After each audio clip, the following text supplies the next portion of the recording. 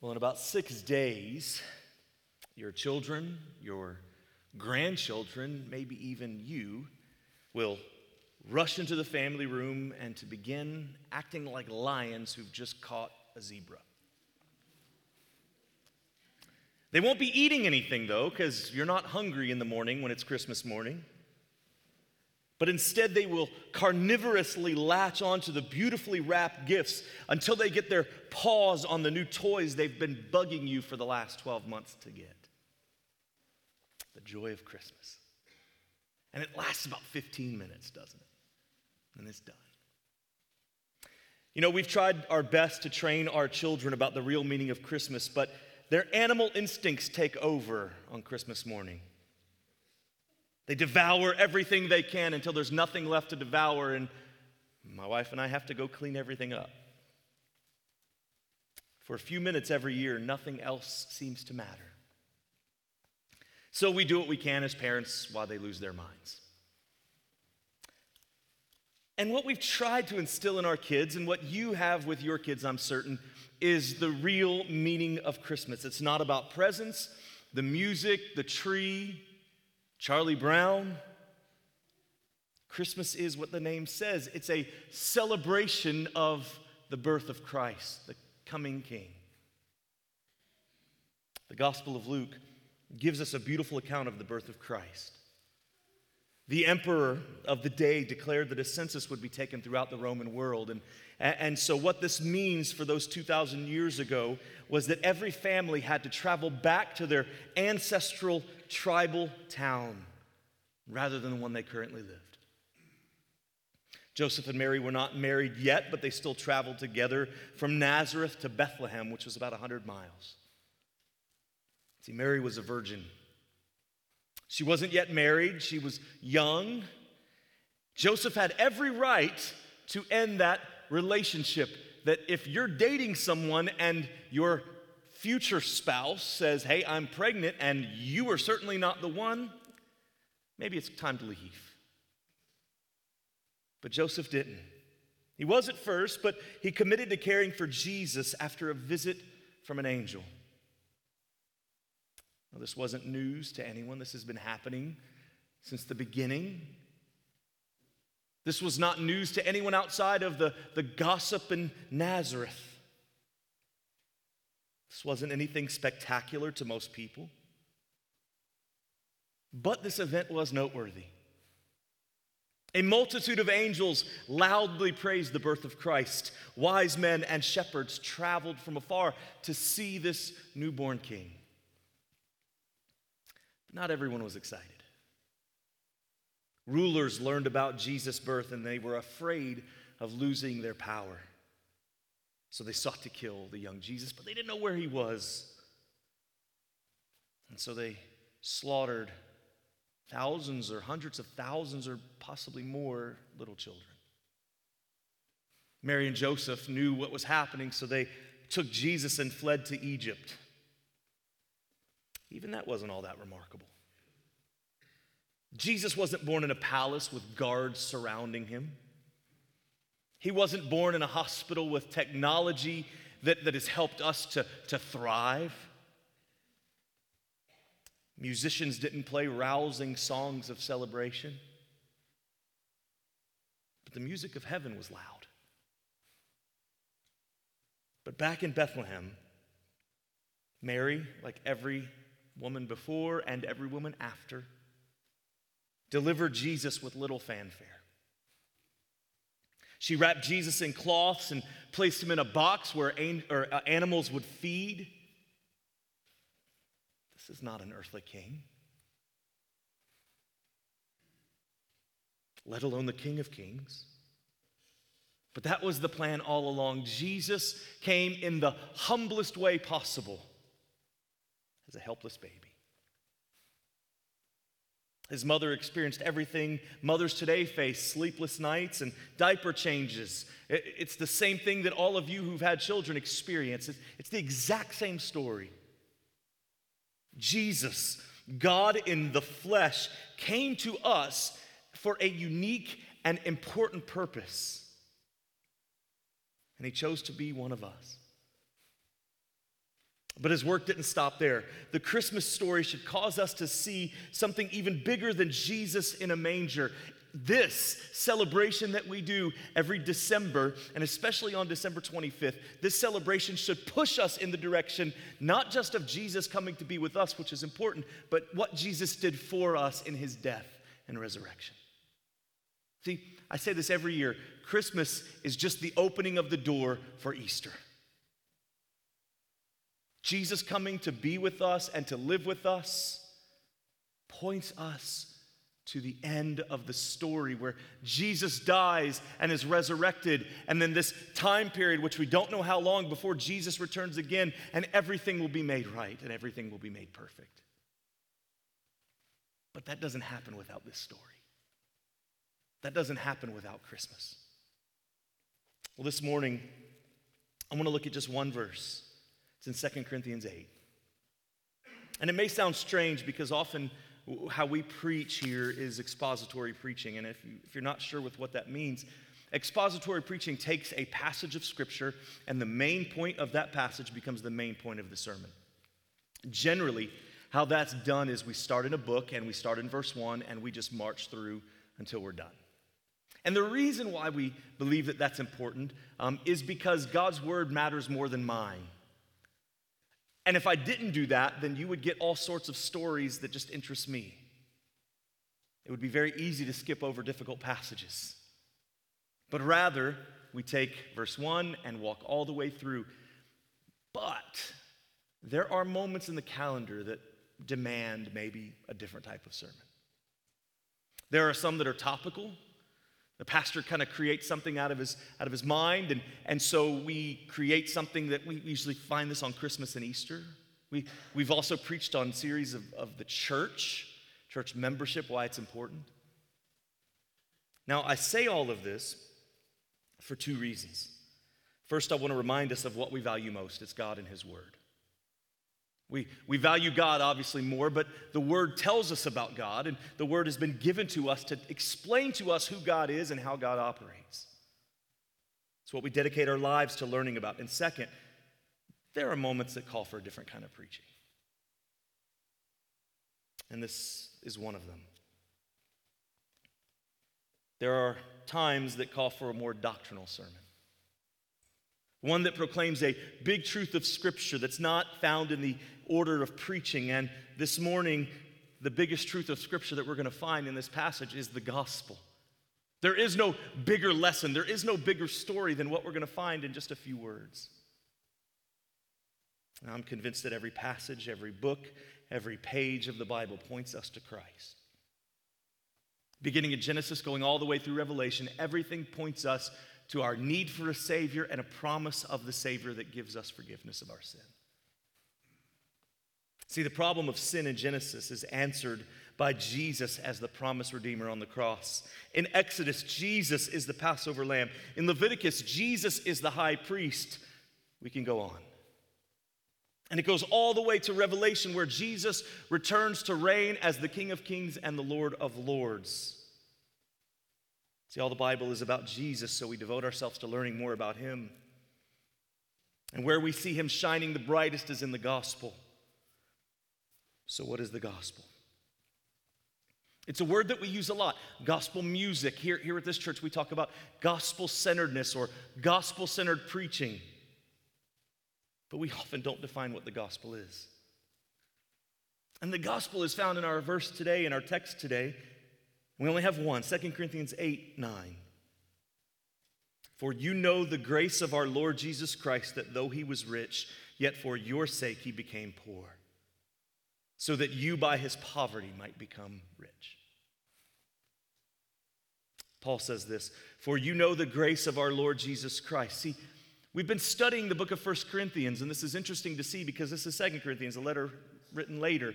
And we've been seeing the problems in the church in Corinth. They were a young church, a church that was messed up, and they were still working through their theology and their understanding of who God is. But one thing I'm sure that they heard a lot was the gospel. They as a church would celebrate the gospel of what Jesus had done for them. Just like we do every time we gather, we proclaim the gospel. through our music, through our preaching, through our fellowship. So what is the gospel? A quick definition is the teaching of Christ. But there are many who claim to follow Christ but deny essential doctrines of the faith. Richard Sibbes, an Anglican theologian in England in the 1600s, summarized the gospel in this way. What is the gospel itself but a merciful moderation in which Christ's obedience is esteemed ours, and our sins laid upon him, wherein God, from being a judge, becomes our Father, pardoning our sins and accepting our obedience, though feeble and blemished. We are now brought to heaven under the covenant of grace by way of love and mercy. It's beautiful language, but if that's a little too archaic for you, Mark Dever, the pastor of Capitol Hill Baptist Church in Washington, D.C., summarized the gospel this way. Here's what I understand the good news to be.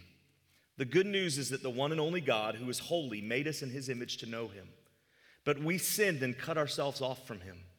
In his great love, God became man in Jesus, lived a perfect life and died on the cross, thus fulfilling the law himself and taking on himself the punishment for the sins of all those who would ever turn and trust in him.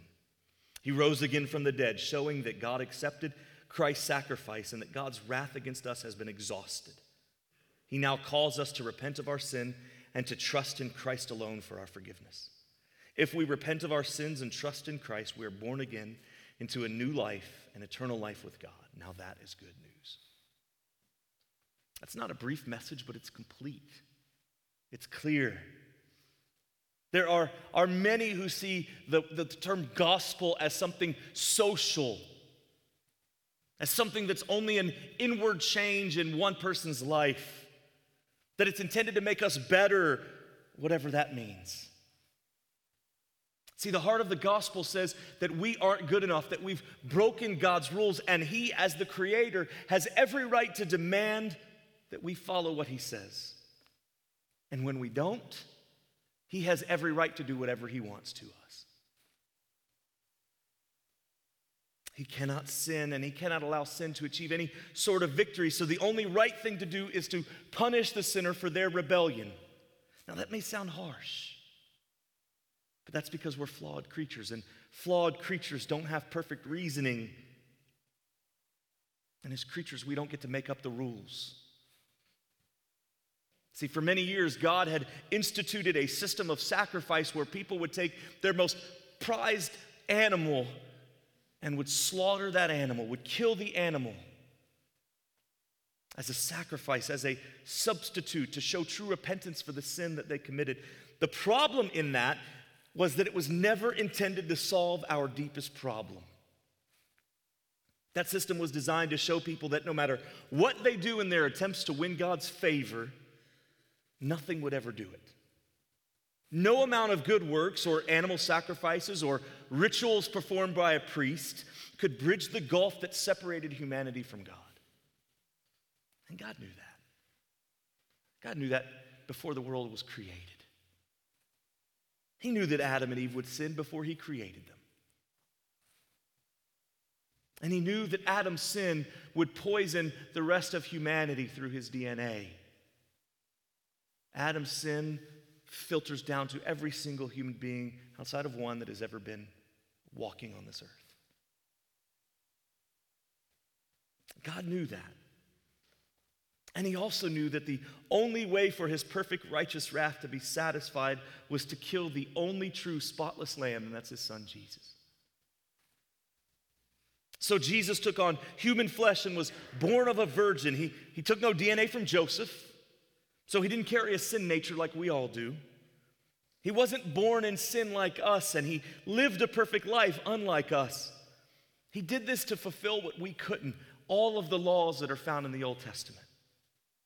See, if Jesus had never come, we would still be trying to win God's favor.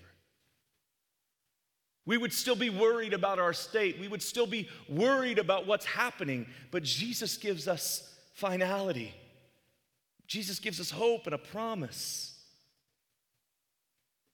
And God sent his son Jesus to live with us and to die for us so that we wouldn't have to suffer God's wrath, and that is promised to all who believe.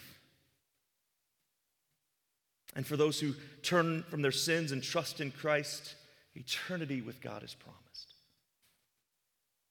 Not only do we not have to suffer the wrath of God for eternity, we get to live in his presence forever.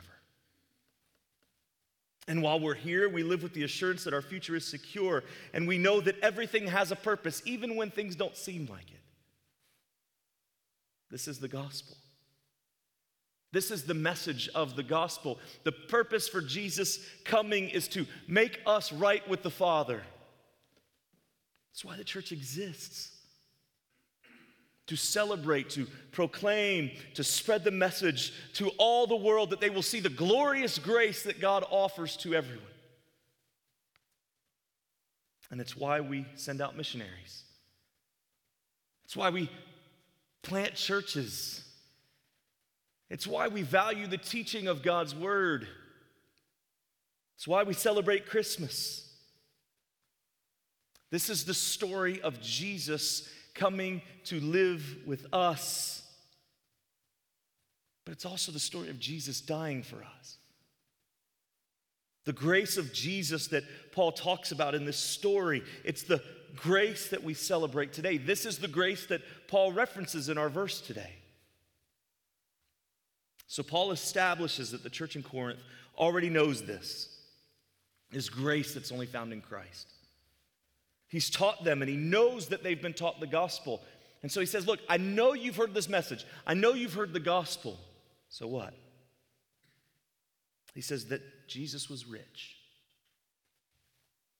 Now, anyone looking at Jesus, if Jesus were to walk in our building now in the same way that he looked then, he would look no different than any other person that was alive at that moment.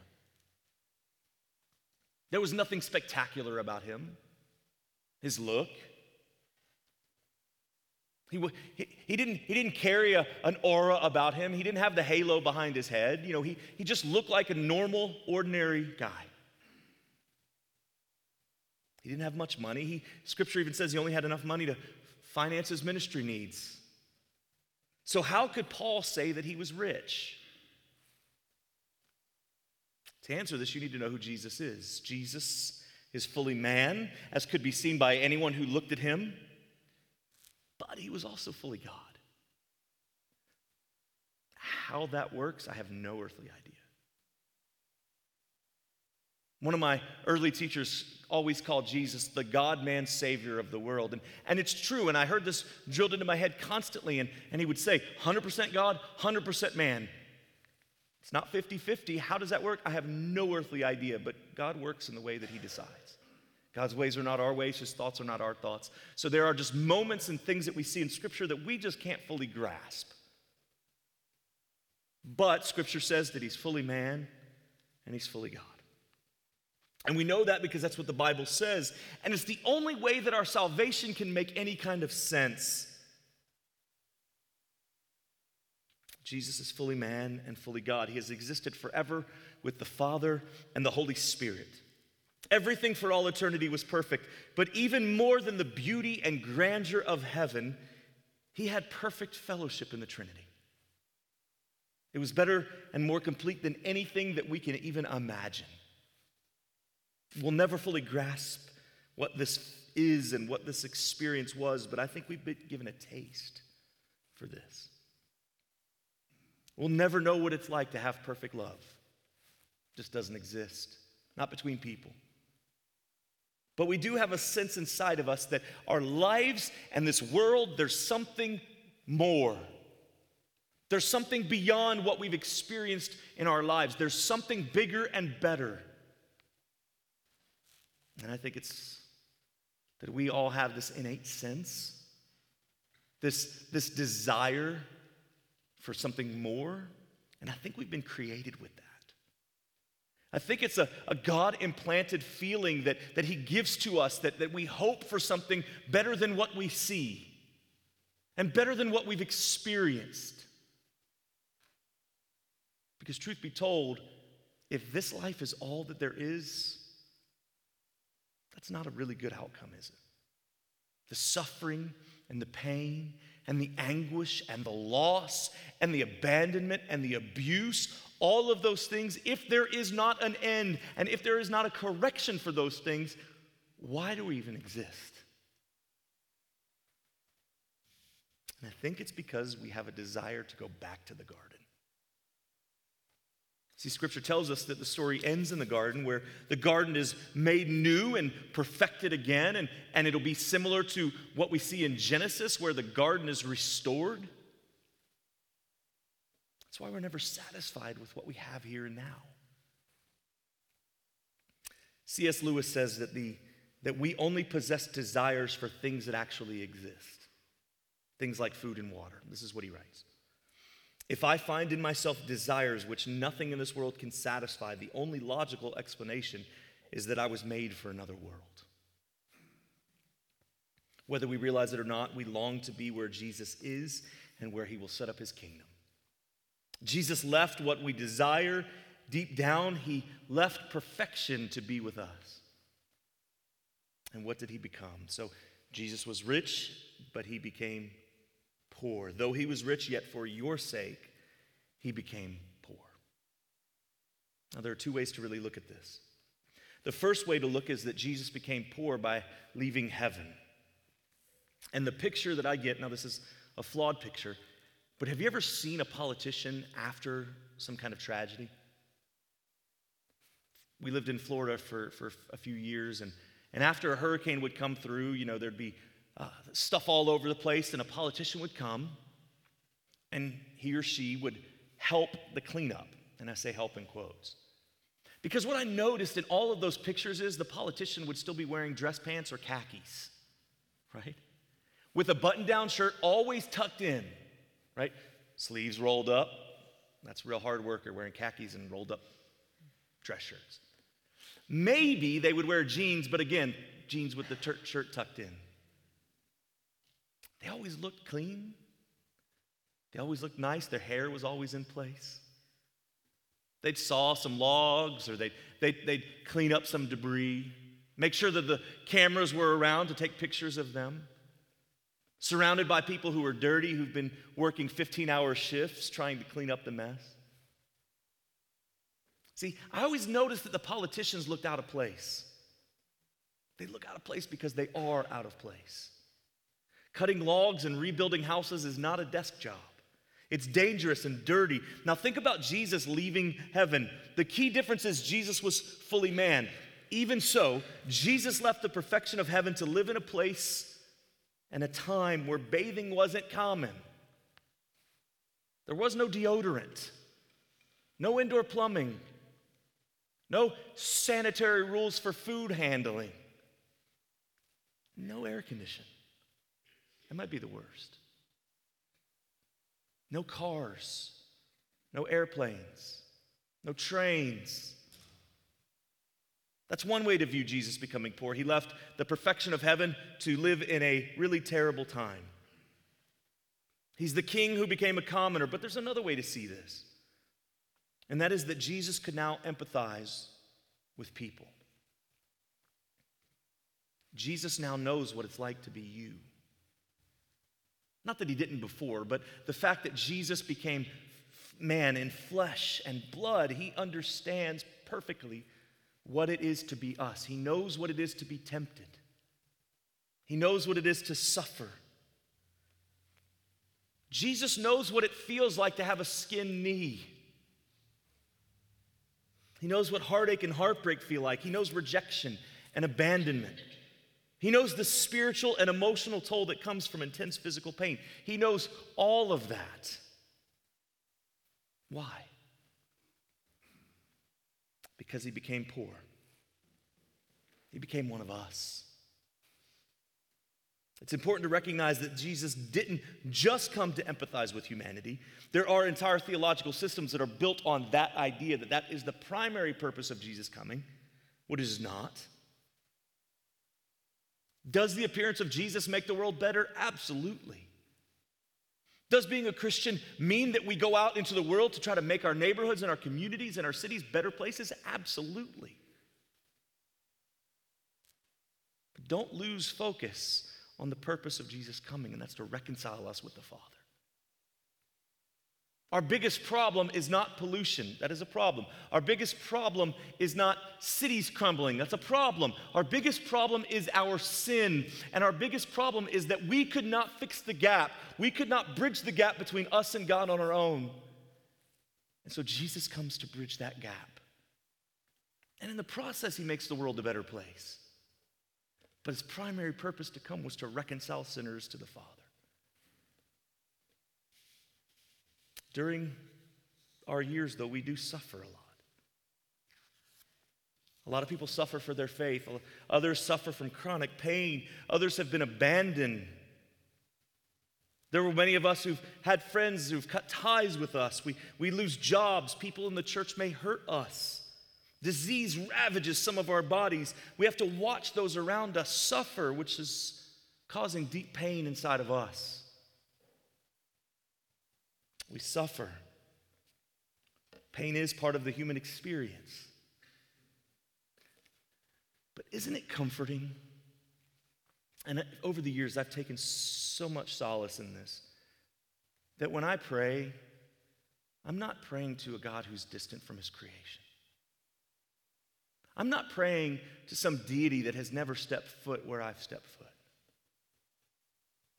I'm praying to the God of the universe, the one who created it, holds it in his hands, and yet walked where I walked, feels what I've felt, suffers far greater than I've ever suffered. That Jesus knows. Jesus understands, and that's one of the beauties of Christmas, is that Jesus came into a world and understands everything that I've gone through and everything that you've gone through. He gets it. To have a God who relates to us is something that I think we ought to think about a little bit more. I'm encouraged that God can relate to me in that way. So why did Jesus come? Jesus came so that we, by his poverty, might become rich. I'm not talking about material gain. Money and wealth is meaningless in eternity. I've sat beside too many people who are about to die. I don't enjoy it. It's part of the job. And you know what I've never heard? Man, I wish I could have worked more. If only I would have made more money in my life. Never heard that before. Doesn't matter. Jesus became poor so that we could become rich, and there's two ways to view this as well. First, through Jesus' righteousness that he's given to us, we become rich. When we turn from our sin and give our lives to Christ, God transfers that perfection, the perfection of Christ, gets on us as Jesus takes our sin and he gives us his righteousness. This is a good deal for us, isn't it? That's the only way that we can have a right relationship with God. But the second way is that we now belong to God's kingdom. We may never see an increase in our finances, and we may struggle to pay the bills each month, but our hope is not in this world. Now, if you're struggling to find a place in this world, we've all gone through that at different points in our lives. I want you to know this as a Christian. You've already have that place. You have a position in God's kingdom. You already have a place that's secured for you. This is the security that we have in the gospel. This world often doesn't make much sense. We see people who are serving the Lord who suffer and some who die, and we see people who've given their lives to the work of the gospel who are persecuted for their faith, and we say, God, this doesn't make sense. But when we see things through new eyes and a new mind that God has given to us, it begins to make some sense. When we see the whole world in light of God's story and through the gospel, things begin to make a little bit more sense, don't it? Now, earlier this morning, I spoke about what God's grace looks like. Now, as the story was happening, I hope you were thinking about your own story, considering those moments in your life where you've experienced grace that you didn't deserve? Where in your story have you experienced grace? Now, some of you are thinking through all of those moments in your life, and most of us can remember moments when our parents extended grace to us that we did not deserve. In my story, almost my whole life has been a story where I should have been punished and I didn't get it. Where I did everything I could to earn the wrath of my parents, and instead they gave me blessings. If you have kids, you can probably remember instances where you did that for your own children. They deserved something bad and you gave them something good. Maybe it was from a teacher or a professor. My story, and I remember vividly my second year in college, it was a fall semester, and it was December, and I had misread the date of a final exam. And I had done well in the class. I probably had an A in the class at this point. It was a political science class. It was interesting. I enjoyed the topics. And so it was a take-home exam where we had a few questions to answer, and we had to submit it. And I pulled up my student account online, and I see that I got an A in that class, and I'm thinking, oh, goodness, I didn't even do the final exam. If I would have gotten a 0, which is what I deserved on that exam, I probably would have had a C or a D in the class. It was weighted pretty heavy.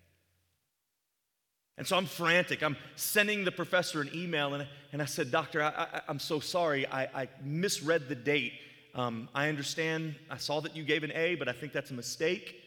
I understand if you need to correct that, but I promise you, regardless, I will write out the answers and I'll send those to you today. And so I'm checking my email every few minutes, just trying to get a resolution to this. Panic. He responds back with 2 words. He says, Merry Christmas. That professor should have given me a 0 on the exam because it was all my fault. I was the one who messed up. I was the one who misread the dates. I was the one who did not do the work. And that professor said, Merry Christmas. He gave me grace that I did not deserve. He gave me an A that I did not earn. Merry Christmas. And my guess is you have stories like this. Where someone has extended grace to you that you did not deserve, where you were undeserving, but you still got it anyway. If you're a Christian, you have the greatest example of grace that's been given to you. The grace of forgiveness from the Father of all the sins that you've ever committed, past, present, and future. All of the bad things that you've done, all of the sins that you've committed, God extends grace and He says, look, I know you messed up, I know you sinned, and I know you can't fix this, but guess what? I can and I have. All because of what Jesus did for you. This is the greatest story ever told, and by the way, the greatest story ever told is not a baby in a manger. As much as we love it, it's not the greatest story ever. Christmas is miraculous, but if Jesus only came as a baby, we're all doomed. If Jesus only came to give us an example, we are doomed. If Jesus only came to do good things, we are doomed. If Jesus only came to be perfect, we are doomed. See, Christmas always points us to Easter. If we only celebrate the baby in a manger and not the king on a cross or the empty tomb, we're left without grace and hope. It's a good story, but that's it. In his book that has sold more than 1 million copies, called Knowing God, J.I. Packer explained what Christmas is all about. This is what he writes. The Christmas message is that there is hope for a ruined humanity, hope of pardon, hope of peace with God, hope of glory. Because at the Father's will, Jesus Christ became poor and was born in a stable so that 30 years later he might hang on a cross. It is the most wonderful message the world has ever heard or will hear. Presents are nice. Spending time with family is wonderful. But nice only makes us feel good. It eases our burdens, but only until the next tragedy comes. We're right to enjoy all the things of Christmas, but we can never neglect the true meaning of Christmas, that God sent his Son to become a man to die for the sins of his people. This is the story of Christmas. It's bigger than a baby in a manger. When we remember that Christmas is more than Jesus in a manger, we see the glories of God's grace found in the gospel. When our riches are found in the risen Christ, Christmas means so much more. Would you pray with me?